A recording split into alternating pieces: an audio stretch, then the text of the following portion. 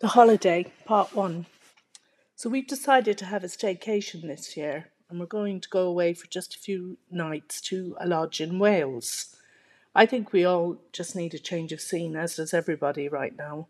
But it's been quite a headache planning a few days away when you're trying to appeal to everyone's interests, though. And I find I'm already starting to feel a bit nervous about the trip. So we've decided to self-cater by going to a lodge, which is part of a hotel and golf complex. There'll be six in our party, as our daughter and her boyfriend are coming along.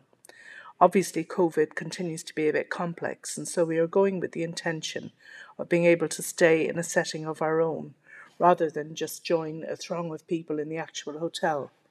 But with the boys, self-catering is always best, I think. I have found myself trying to cater for everyone on this trip, so I've arranged 2 golf lessons for my husband, as the resort is built around golf lessons, and it's also been serving as a birthday present for him. So hopefully that will be enough to keep him happy.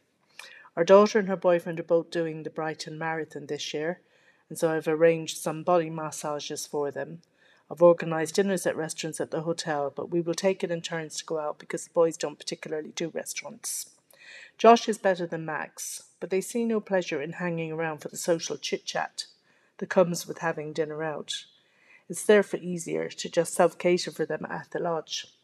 In Wales there will be walks aplenty, and no doubt the runners will go off every day for a run in preparation for the marathon.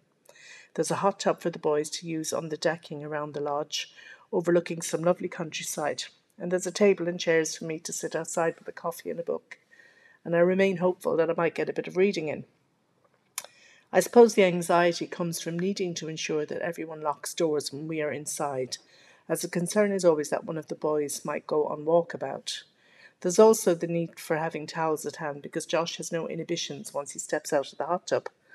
1 or 2 golfers might get more than they bargained for during the golf game if they see Josh strip off his wet trunks, so the need to be on my guard is always going to be a must.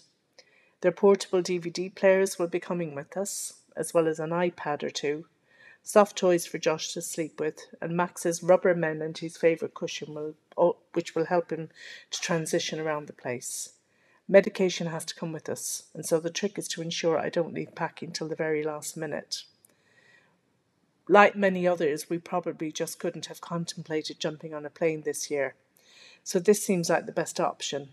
Hopefully it will be a shortish journey, as we won't be joining the motorway at the weekend and will be going midweek instead. Planning-wise, we're taking groceries with us and are going to travel in 2 cars.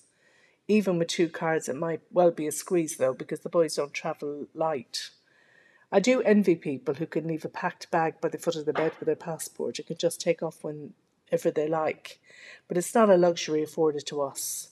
There's unfortunately no getting away from autism, however, and that's something that will be prevalent wherever we go. However, we will be together and we will find the joy in just that. And once the boys are happy and relaxed, then it will be a lovely experience. Fingers crossed.